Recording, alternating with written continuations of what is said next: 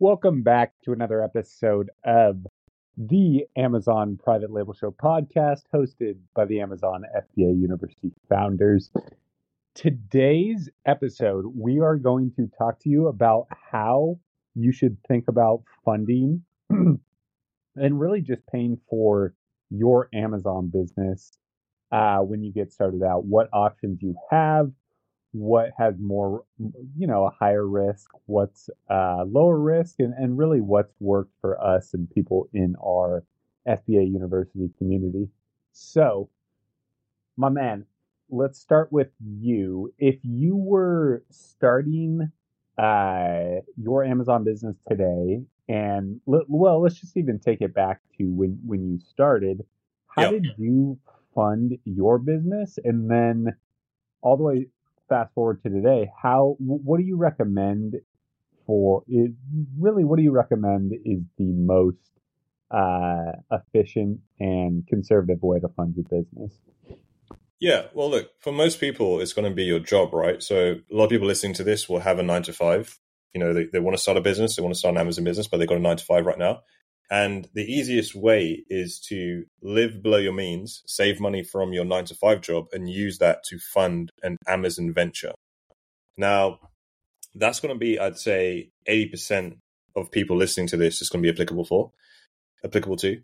But the issue is, right, with private label, if you want to get into private label, it really, for me, has the highest barrier to entry when in terms of like the different business models that you can do when it comes to Amazon. So private label, you're looking at upwards of $6,000 probably to get started now, on the lower end. So job is going to be the main way in which you're going to be able to fund and bankroll this. But a lot of the times, maybe even savings from a job, it's not going to be enough, right? Because 6,000 is still a sizable amount to kind of get your hands on, depending on how much you earn a month. What your kind of lifestyle is. You've got kids, you might live at home with your parents, so it might be a little bit easier. But everyone has different lifestyles. Everyone has different sort of circumstances. So if you can't save the full amount you need from your job, one of the things I did, if I look back at my journey, is I definitely used a chunk of money from my job I had at the time. But what I also did is I got into some of the lower barrier to entry Amazon FBA business models.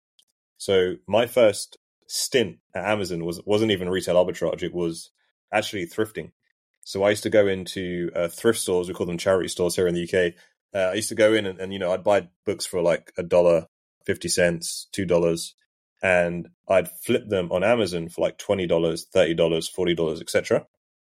And I actually sold those books through FBA. So I would get them in my house. I'd print the labels off from Amazon. So these were already books that had listings on Amazon already. So I wasn't creating anything. I was simply adding my offer to existing listings. And then the cool part about this was I would actually grade the books. So I'd grade them as, acceptable or good or very good, or, as new or like new. And effectively, I'd package these all up in, a carton, and then UPS would come to my house, collect all these boxes, and then they'd go to Amazon's fulfillment centers, and then people would buy used books. I didn't know how lucrative the used book market was. I mean, it's not great money, it's slow money, but it definitely helped me save up a couple of thousand, which I then used to get into the kind of next tier of selling on Amazon, which is retail and online arbitrage. So that was pretty nuts. I got in probably in spring of 2019, and I kind of built capital all the way through to sort of Christmas, Q4 that same year. And then at the same time, Q4, I really got into sort of private label side of things. So if you don't have 6,000, 7,000, 8,000, 9,000, 10,000 to get into private label, what you can do is get into flipping books on Amazon. I probably started that business model with $200. And then I started retail arbitrage with probably $1,000, bought a couple of products, flipped them, got my money back, plus profit, reinvested everything into the next batch, and just kept finding profitable products to flip on Amazon. Turnaround on these products was super, super quick. These are branded products, so there's organically people searching for them. I didn't have to run any ads, flipped it around quickly, and then got into the private label side of things as quickly as I could, because packaging and prepping products yourself isn't fun, and your back's going to hurt after a while. So that's what I recommend. If you want to get into the game, save up money from your job, and if you still don't have enough, get into the lower barrier to entry Amazon FBA methods, and then from there keep flipping, and then you'll get to private label eventually. Yeah, and I think the key there, no matter what, is to have a either have the capital or have a job that you know will provide the capital, or have a plan, whether that's a family member, a business partner, uh, something you can really count on that isn't going to lock you into some, high interest rate, or what you don't want to do is collateralize like your personal assets or anything like that. So going all the way back, there are other options. Like there are small business loans, there's lines of credit, but you really shouldn't be doing that when you're launching a business. And if you do want to look at funding options, that's something that you can do when you're up, selling, already profitable, and okay, I know how to do this. I'm making money. If I have X amount of money, I could scale. That's something we do recommend. And I even did that with a firm called AccrueMe early in my main brands business, just because I was, going from 30, 40K a month and trying to get well above that. And it's an inventory business. So I wanted to really, really load up. And AccrueMe is designed specifically for Amazon sellers. But just like I said, they don't fund anyone who says they want to launch an Amazon business, right? They only fund businesses that are profitable and have a 6 month sales history. So at that point, it made sense. Just to show that should not be your strategy from day one.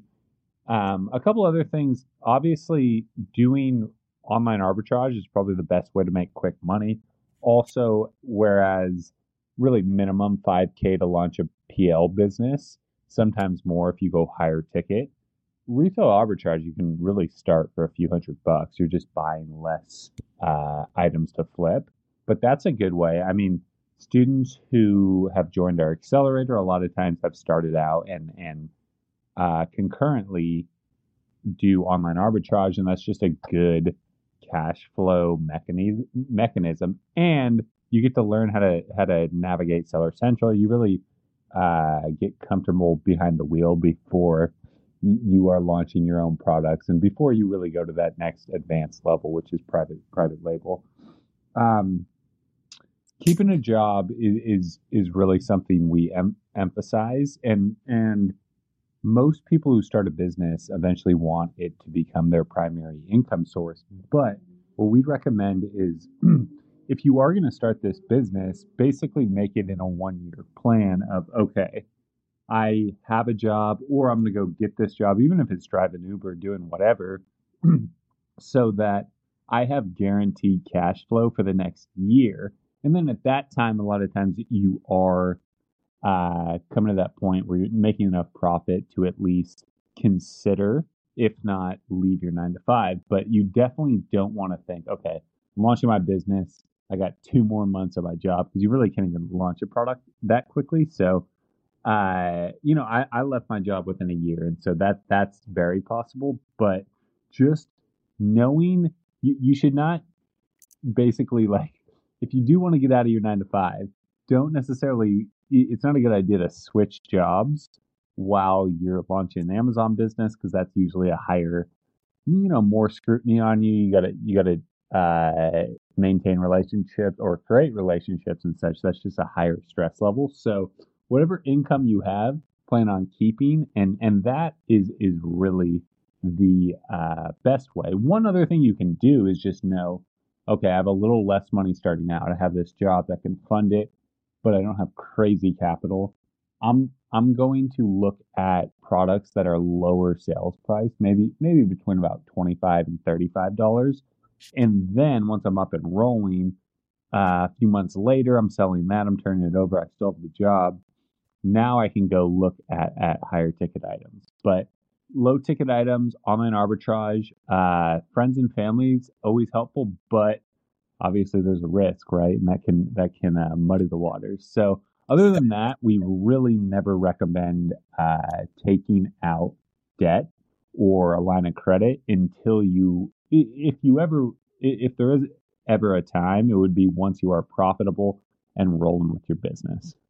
Yeah, no, 100%. The other thing I was going to recommend is, if you are going to take on debt, try and get, the cheapest debt possible. So, I'm a big fan of like 0% credit cards that, don't have any fees. You just pay the minimum payment every month.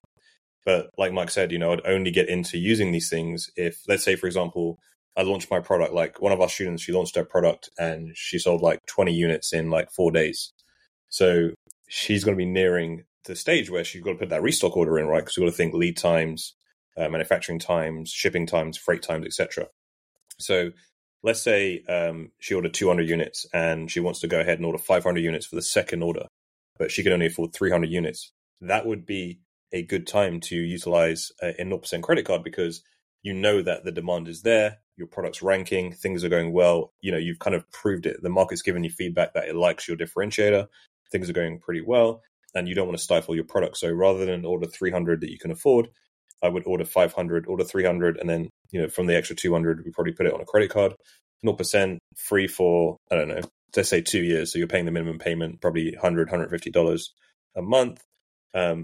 Not the end of the world, right? If the product doesn't sell, you've got 2 years basically to clear that debt. So not the end of the world. Wouldn't particularly advocate it in the beginning, but once you've got a proven track record and once things are going the right way, that is something that you could have at your disposal and, could be a potential option for you from a funding point of view. Now, if you want to get started with your own private label business, we run the Accelerator 2.0 program. We're currently taking on students for August and September. So if you're interested in starting your own private label business and want one-to-one direct 45-minute calls, unlimited throughout the entire year, book a call with us. Links in the description. We'd love to talk with as many of you as possible, and we will see you in the next episode.